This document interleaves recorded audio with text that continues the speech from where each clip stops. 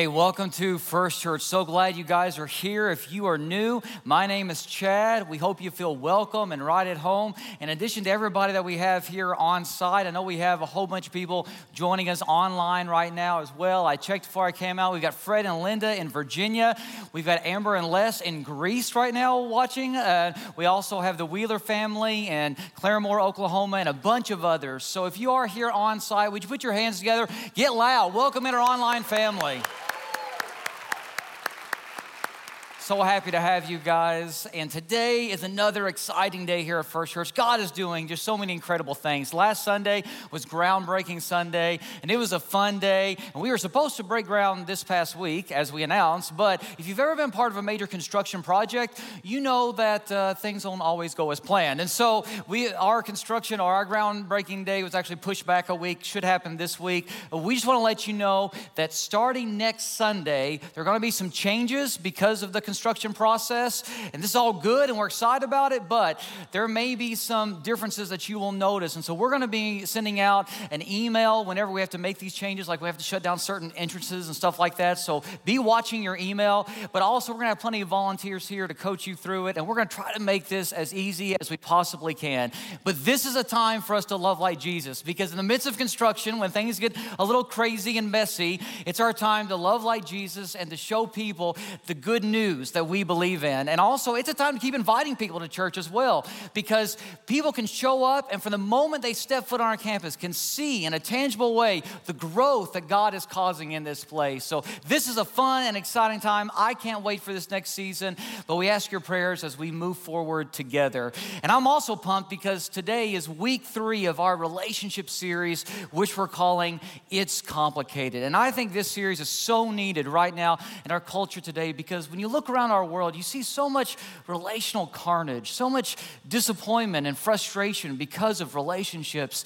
And I think we need to take some time every now and then just to pause and look at God's perspective on relationships to make sure that we are doing them His way. Because the Bible says this in the book of Philippians. It says, in your relationships with one another, have the same mindset as Christ Jesus. You see, God designed us, God created us, and He created relationships for our good because He knows that we're not at our best when we're alone, that we are better together. And so God established, He created things like marriage and the family and friendships and community so that we could be better together. And so if our relationships are grounded in Him, then they will be strong and fulfilling and satisfying. But we also have an enemy who likes to hijack what God intended for our good. Satan loves to corrupt what God intended for our good. And he'll do just that if we will let him. And I think that's one reason why you see so much frustration, so much disappointment and discouragement when it comes to relationships in our culture today. Because there's a way to do relationships that's right, that's God's way, that is fulfilling and satisfying. But then there are other ways to do relationships. Those other ways are often toxic. And here's the thing. When your relationships start to be toxic, what ends up happening is they stay there. See, relationships don't self-correct. They don't auto-correct. And if you're like me and you use autocorrect on your phone, it doesn't always come across like you want it to either, right? I mean, our relationships, they don't autocorrect. They don't self-correct. It takes intentional commitment to God's ways, to doing our relationships God's way. And so we want to let you know that no matter where you are right now in life, in your relationships, God's will can meet you where you are. See, we're not asking you to go back in time and fix past relational mistakes. You can't do that. That's impossible. God's not asking you to do that.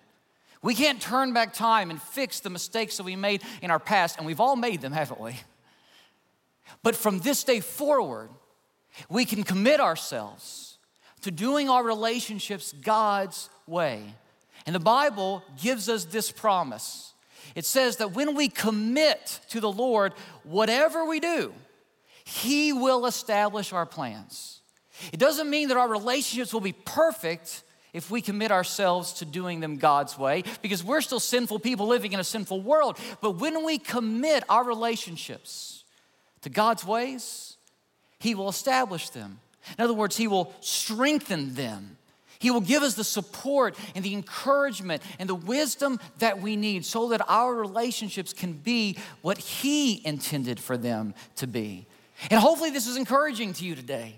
Because like I said, there are a lot of relational problems in our world today. And our church, we're not here to embarrass anybody or point out anybody else's, past mistakes or judge you or condemn you or anything like that. That's not what we're here to do. Some churches do that in a relationship series. We don't do that.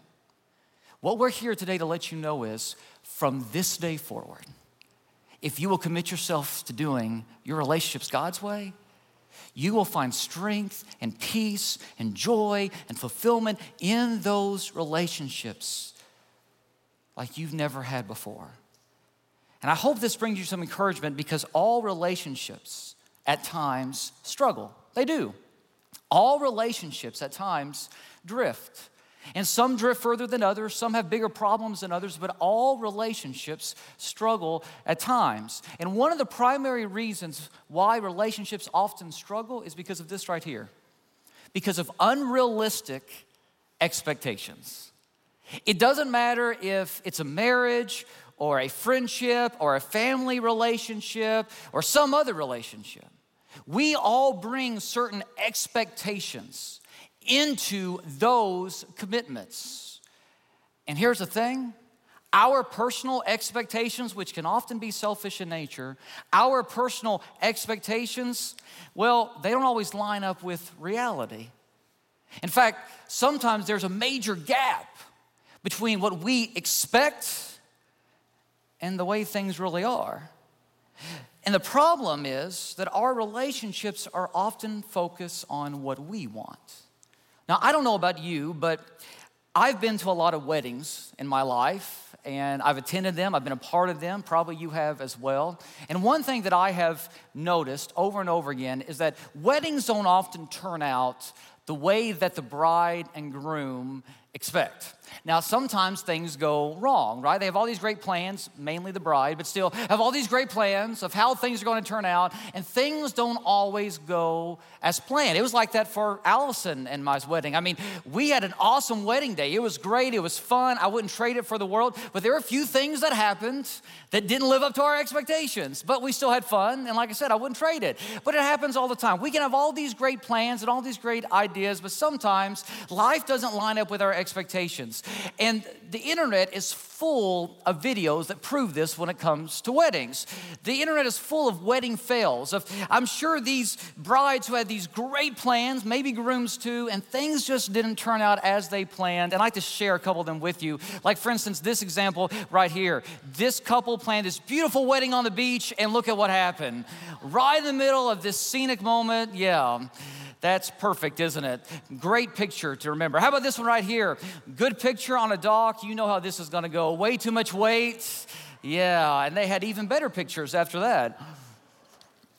How about this one right here? Now, this couple thought it would be cool to leave to sparklers, but fire and hair don't mix. We've learned this the hard way during our Christmas Eve candlelight services. But anyway, as this couple is leaving, sure enough, the bride's hair catches on fire. Here it is again in slow motion in case you missed it. Not what they anticipated. Or how about this one right here? This couple, they're getting married, and they go in here in just a second to pray together. And as they do, bam, look at what happened. Yeah. Sometimes things don't go as we anticipated, as we planned. And whether we realize it or not, we all have certain expectations, idealized, romanticized expectations, that we bring with us into every relationship we enter. And maybe they're expectations that were created or formed from how we grew up, our home life. Maybe they were created or formed because of a past relationship that we had.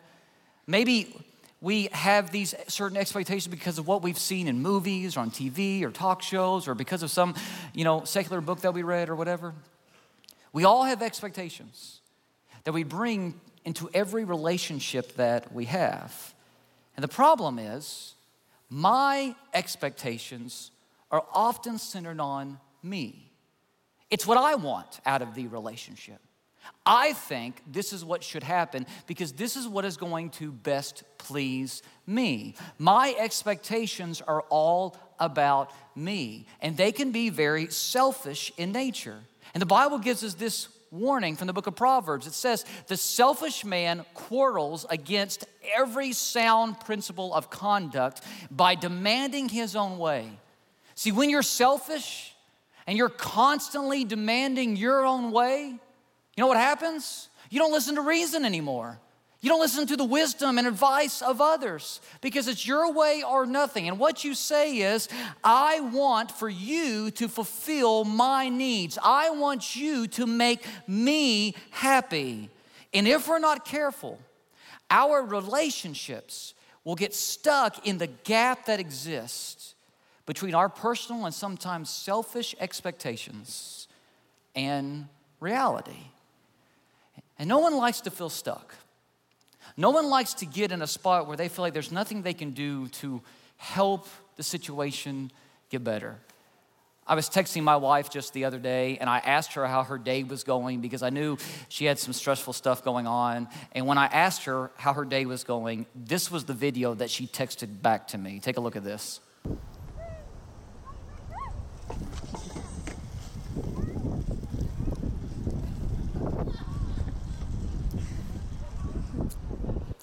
Yeah, he just gave up, right? It's like, why even try? I'm not even gonna fight it. Just whatever happens, happens. I'm going with the flow. And have you ever had a day like that where you just feel like I might as well not even try? No one likes to feel that way. And yet that's how some of us feel sometimes when it comes to our relationships.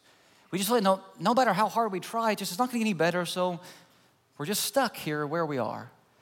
And that's a lie that Satan wants for you to believe that isn't true. And so my question is, how do we fill the gap? Because God wants us to know we don't have to stay stuck in the gap that exists between our personal and selfish expectations and what He wants for our lives. Let me put it this way. How do we fill the gap between me and we? How do we bridge the gap between me, what I want, my personal desires and wants, my expectations, and we, a healthy we, a solid we, where two people are one, and having a healthy relationship like God wants for them to have? How do we bridge the gap between me and we? Well, the answer is He. And I know that that's not proper English. I should have said Him. I get that. But He rhymes and you won't forget it, okay? The way that we bridge the gap between me and we is He. It's God. And I want you to hear this truth today. And if you don't hear anything else that I say today, make sure you listen to this. No one can fulfill your deepest desires but God. Let me say that again. No one can fulfill your deepest desires but God. Now, you won't hear that anywhere else but from God's Word. Our culture won't tell you that. Movies won't tell you that. Talk shows won't tell you that. Books that are out there won't tell you that. Your neighbors won't tell you that. The school system won't tell students that. You won't hear that anywhere else. Social media won't tell you that. Because what our culture tells us is you need to find that one right person who will fulfill you and satisfy you and make you happy and complete you. But here's the thing. When you're looking for somebody else to complete you, to fulfill you, to satisfy you, what you're doing is you're asking another person to do for you what only God can do for you. Another person cannot complete you. Sorry, Jerry Maguire. Another person cannot complete you. Because you know what happens when you take two incomplete people and you put them together? You have two incomplete people living under one roof. But you take two complete people who have been made complete in Jesus, who have their identity in Him, who find their fulfillment and their satisfaction internally in Him. You take two complete people who have found their identity in Jesus and put them together. That's how you get a healthy we. And like I said, you won't hear that from anywhere else.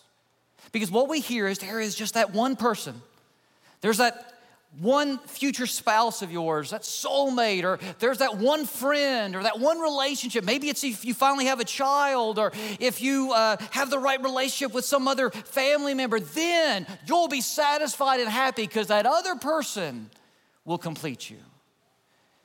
The problem with that is if you are looking for somebody else to complete you and make you happy and satisfy you and all that stuff, what you're doing is you're asking that person to be your Savior. You're asking that person to be your God. And not only will that not work and they can't do it, you're putting way too much pressure on them. You're putting unrealistic expectations on them that they cannot fulfill. And the only thing it's going to do is lead to more and more frustration and disappointment in life. And here's what happens a lot of times when we try to get somebody else to satisfy us, make us happy in life, whatever. It doesn't work, and so we respond in one of three ways. The first way is we abandon the relationship. And we say, well, I need somebody who's going to fulfill me, complete me, and this person isn't doing it, so I'm just going to move on to somebody else, and I'm going to place my unrealistic expectations on them now. Or somebody says, well, this person isn't completing me, isn't satisfying me. And so what I'm going to do is I'm going to fix them. I'm going to control them. I'm going to turn them into the person that they need to be for me. That doesn't work either. Or what you have is that people just settle. And they say, well, this marriage isn't what it should be. This friendship isn't what it should be, whatever. It's not what it should be. I'm just going to have to settle for frustration.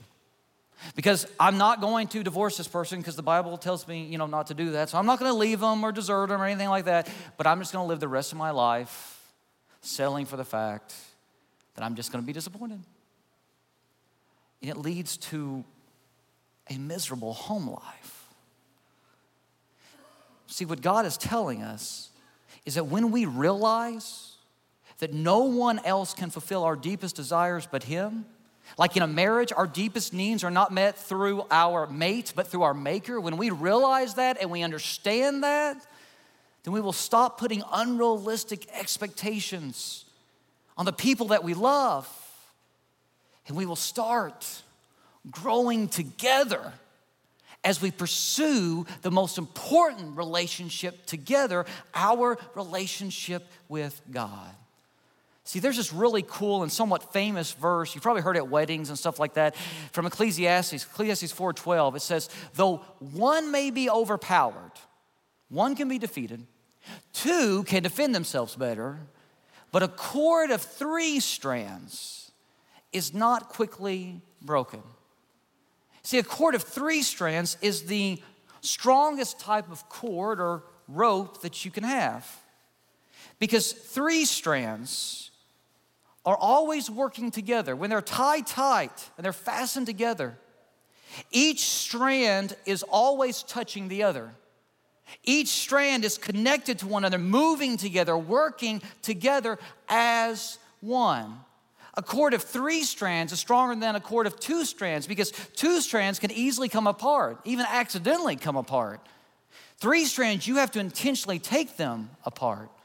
I've even been told that a cord of 3 strands is stronger than a cord of 4 strands or 5 strands because a cord of 3 strands is the only type of cord or rope where all 3 strands are always touching, always together, always connected, always overlapping, always working as one. And the Bible says that this is the image we should have and try to live out for our relationships. Because in every relationship that we have, God is the 3rd strand. God is the secret to having a healthy, dynamic, strong relationship. It doesn't mean that when we put Him at the center of our relationships, that our relationships are not going to be perfect, because again, we still live in a fallen world. But what it means is when our lives our marriages, our friendships are interwoven with Him.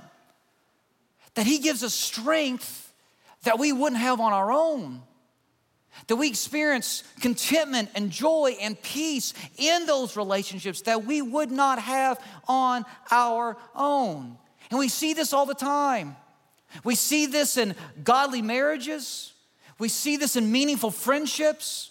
We see this in healthy families. We even see this among Christian business partners who do work together because every part of their working relationship has God involved. Our relationships will only get stronger the more we put God at the center of our relationships. Let me illustrate it another way. I'm going to use marriage as an example, but on some level, this could be used in other relationships as well. But let's take a husband and a wife.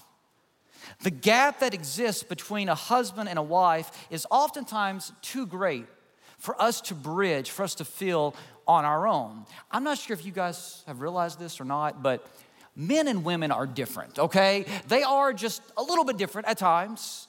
And sometimes we see things differently, we experience things differently. Men and women are different. And oftentimes the gap that exists between a husband and wife is way too big for us to bridge on our own.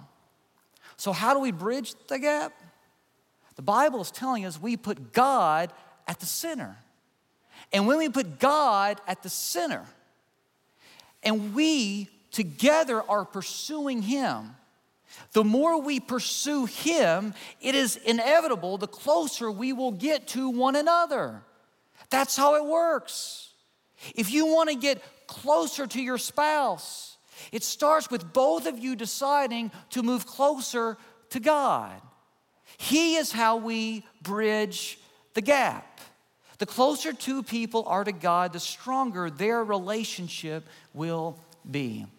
And as I was thinking about this biblical truth and this concept that I think is so important for us to understand today, I was thinking about different biblical examples of people who modeled this. And there were several examples that came to mind, but one kept coming to mind. And at first I resisted mentioning them today or preaching on them because this is a couple that we talk about at church, but we typically only talk about them around Christmas time. We only talk about them in the month of December, and that's Joseph and Mary, Jesus' earthly parents. And we kind of save them for Christmas time, right? You don't typically hear them in like a relationship sermon or something like that. But I think we need to pay attention then, because think about it for a second. Out of all the people on earth that God could have picked to raise His son, He picked Mary and Joseph. That's a pretty big deal, isn't it? It's a pretty big honor. Out of all the people that God could have picked to create a household, a home for His son to be raised in, He picked Mary and Joseph. And what that says to me is that He saw something in their hearts that stood out to Him. Because Mary and Joseph, they weren't wealthy people with a lot of resources. They weren't influential people. They were poor most of their lives. If it hadn't been for Jesus, their names probably would have been lost to history. But God saw something in them. God noticed something about them. And I think they're a great model for what a healthy relationship is supposed to look like. And here's what God saw in them. If you notice, before Joseph and Mary actually get married, we see that Mary breaks out in worship at one point. And we know she's a godly woman. The Bible has already told us that. But at one point during this song of worship, look at what Mary says to God. My soul glorifies the Lord. See, that was Mary. Mary was one who was always putting God first. God was the first relationship in her life. And she knew that she was here to glorify the Lord. That's why she existed. That was her life's purpose. And because she sought God first, well, God knew she would be a great mother, earthly mother to His son, but also a great wife to Joseph. Look at Joseph. The Bible says this, Joseph was a righteous man. Now that phrase righteous man doesn't mean that Joseph was perfect. He wasn't. Neither Mary or Joseph were perfect. They were human beings just like you and me. What does it mean he was a righteous man? It meant that he wanted to do what was right in God's eyes. Did he mess up? Of course he did. We all do. But in his heart, he wanted to do what was right in God's eyes. God was his first and primary relationship. They had a marriage of 3 strands because when they came together as husband and wife, they were already 2 people who found their identity in God, and because of that, he was central to everything that they did. And that's important. That was important for them because Mary and Joseph don't live an easy life. Yes, God used them, but their life was full of stresses and complications. I mean, think about it. Besides the whole virgin birth thing, which, by the way, nobody was buying but them, of course. I mean, besides the whole virgin birth thing and all the stigma that was attached to that, think about what they had to give up. I mean, they had to leave their hometown and go to another town when Mary was 9 months pregnant and she gives birth to Jesus in a barn or a stable somewhere, unsanitary conditions. And then after that, there's this like crazy king who wants to kill Jesus and even probably kill Mary and Joseph as well. And so they have to flee for their lives and they go to some foreign country they've never been to, Egypt, and they got to live there for a few years. And then after that, they come back and they end up settling in this podunk town of Nazareth. I mean, their lives were full of complications, all because God was using them for his greater purpose. And yet, in the midst of all that chaos and craziness and stigma and everything else, we see that their relationship and their family was strong, not perfect, but strong. And God continued to use them over and over again. Why? Because God was their third strand. And when God is at the center of your relationship, I think a few things happen, and this is modeled in the lives of Mary and Joseph. The first is this. You end up having a strong relationship that reflects God's grace. See, when God is at the center of your relationship, you will be full of his grace. You will know your need for his grace. And so because you are full of his grace, because you are seeking him, his grace will then overflow to those around you, including those you love. See, most problems that happen in our relationships don't happen because of our differences, but they actually happen because of what we have in common. And you know what we all have in common? Sin. Sin is a language we're all fluent in. And because of sin, we often turn on one another. And it's easy for us to start to think that we're better than the person that we love. But relationships will always struggle when one person thinks that he or she is less sinful than the other. When one person thinks that somebody else needs more grace than they do. Relationships will struggle. And that's what I love about Joseph. In Matthew 1, verse 19, we read this. It says, because Joseph, her husband, was a righteous man and did not want to expose her to public disgrace, he had in mind to divorce her quietly. See, when Joseph finds out that Mary is pregnant, he believes that babies only come about by one way, right? And he has not been with Mary. So what does that mean? It means that Mary has cheated on him. And even though Joseph believes that Mary has cheated on him, and he had every right to expose her to public disgrace, he had every right to publicly shame her. Every other man in his day and age would have done that because then that took all the heat off you. Because then you could then turn around and start a new life with somebody else. It wasn't your fault that she had messed up. And so every other righteous man in Joseph's day and age would have exposed Mary to public shame and disgrace and let her deal with all the consequences. But even though Joseph believes Mary has done something wrong, cheated on him, what does he do? He still decides to divorce her because there are some sins that do break a marriage covenant. They're not even married yet, but in this day and age, you had to have a public divorce just to break off an official engagement. But he's going to do so with grace. He's going to do so with grace. There's this verse in 1 Corinthians that says this. It says, love keeps no record of wrongs. And we love to apply that to God's love for us. You know, God keeps no record of our wrongs. But do we always apply that to one another like we should? Now, don't misunderstand what I'm saying. Let me be clear about this. This is not an excuse for anyone to ever intentionally hurt you or abuse you. It's not. And there are some sins that do break a marriage covenant, and the Bible allows for that. So this is not an excuse for somebody to continue to abuse you or hurt you. God doesn't want that for you. But even if, let's say we're talking about a marriage here, and it comes to the point that the marriage has to end. It breaks God's heart, but sometimes it happens, and we know it does. You can still handle that situation with grace. Because God has shown all of us grace when we don't deserve it. Now here's the thing, we're talking about some big issues, right now, but a lot of times when we don't show grace is in the small stuff, right? The daily stuff. We have a tendency to be record keepers. And when somebody who we love or care about does something against us, well, we want to get the upper hand. And so we pull out this whole list of past sins that they've committed against us, and we're like, hey, do you remember when you did that? Remember when you did that? Remember when you did that? We start pulling out all this past sin. And the Bible says true love doesn't act like that. It keeps no record of wrongs, meaning true love doesn't keep score. Instead, we are gracious people, which means our first response isn't judgment, but it's grace. Our first response isn't automatically assuming the worst and trying to get even, but it's believing the best and that God has better intentions for that person.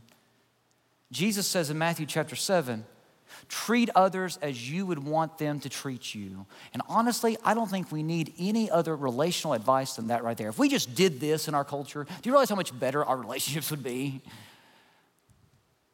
But that's not what our world teaches. Our world says, you got to get the upper hand. And God says, you got to be people of grace. Second, strong relationships share a common purpose. You see, every single relationship, whether it's a marriage or friendship or family relationship, whatever, every single relationship is a calling.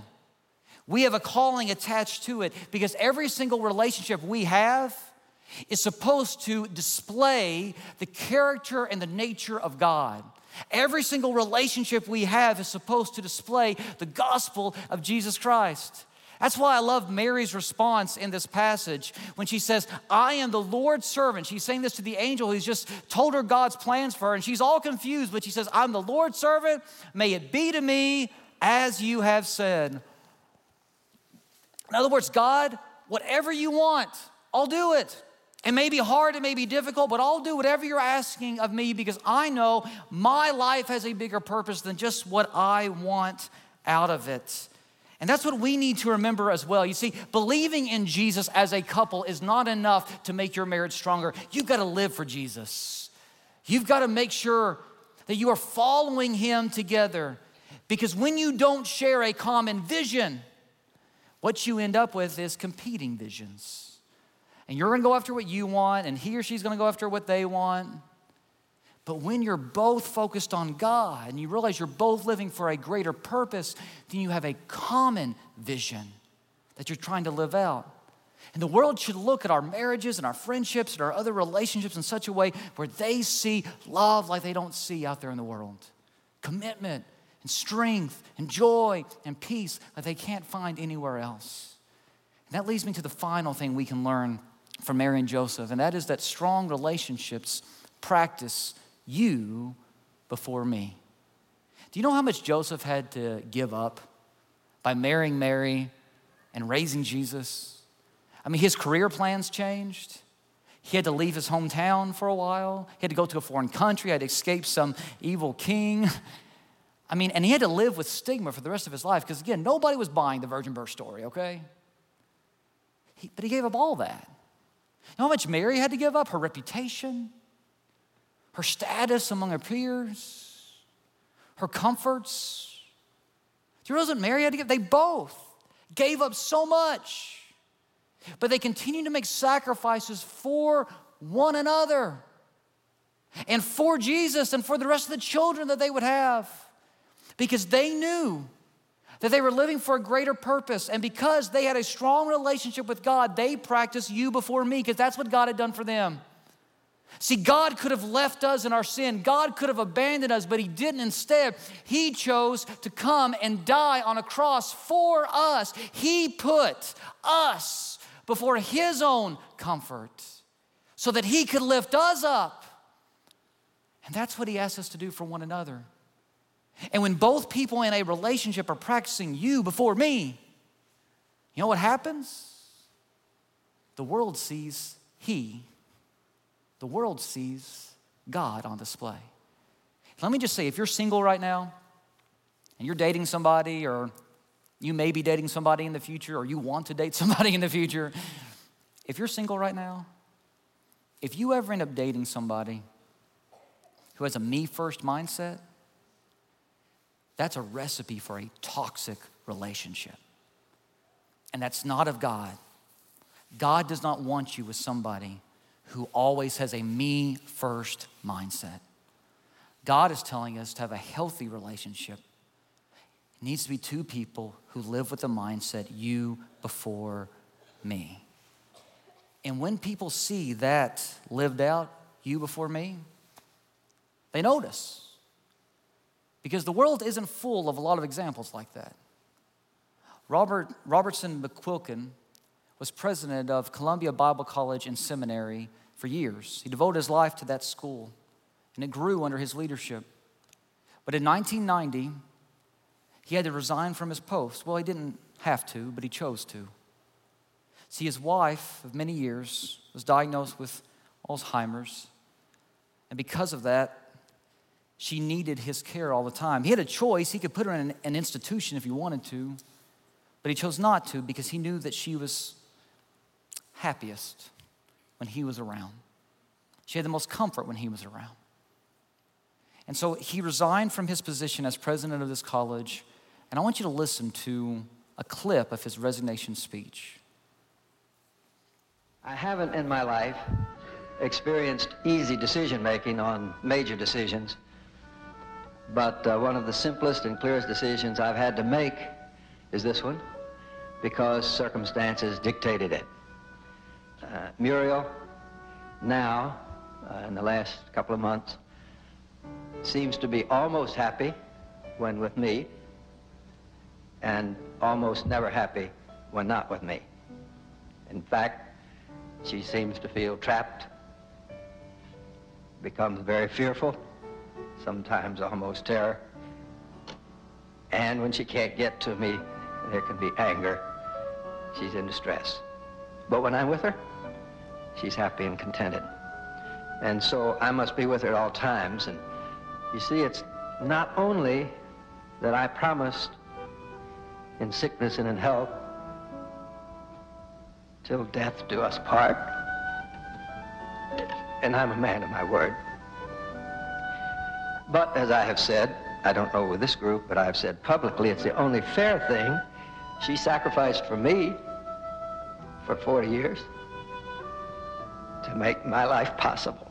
So, if I cared for her for 40 years, I'd still be in debt. However, there's much more. It's not that I have to, it's that I get to. I love her very dearly, and you can tell it's not easy to talk about. She's a delight. It's a great honor to care for such a wonderful person.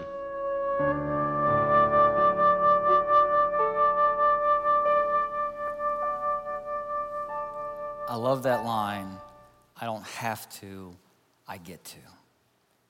That's the heart of our God. And that video, it happened in 1990, or the speech was made in 1990. It's now been viewed hundreds of thousands of times. Why is it so many people are drawn to that? Because that's so rare in our world today. But when we do our relationships God's way, people will see that type of commitment, that type of love, because he will be our third strand that gives us the strength that we need so that our relations will be exactly what they were created and designed to be. You want to know what happens when you put you before me? The world ends up seeing he. Let's pray.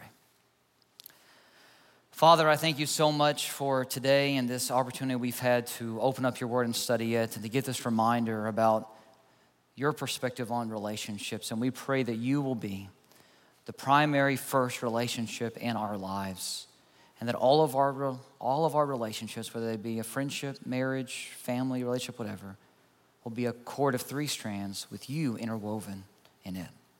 We love you so much. In the name of Jesus, I pray. Amen.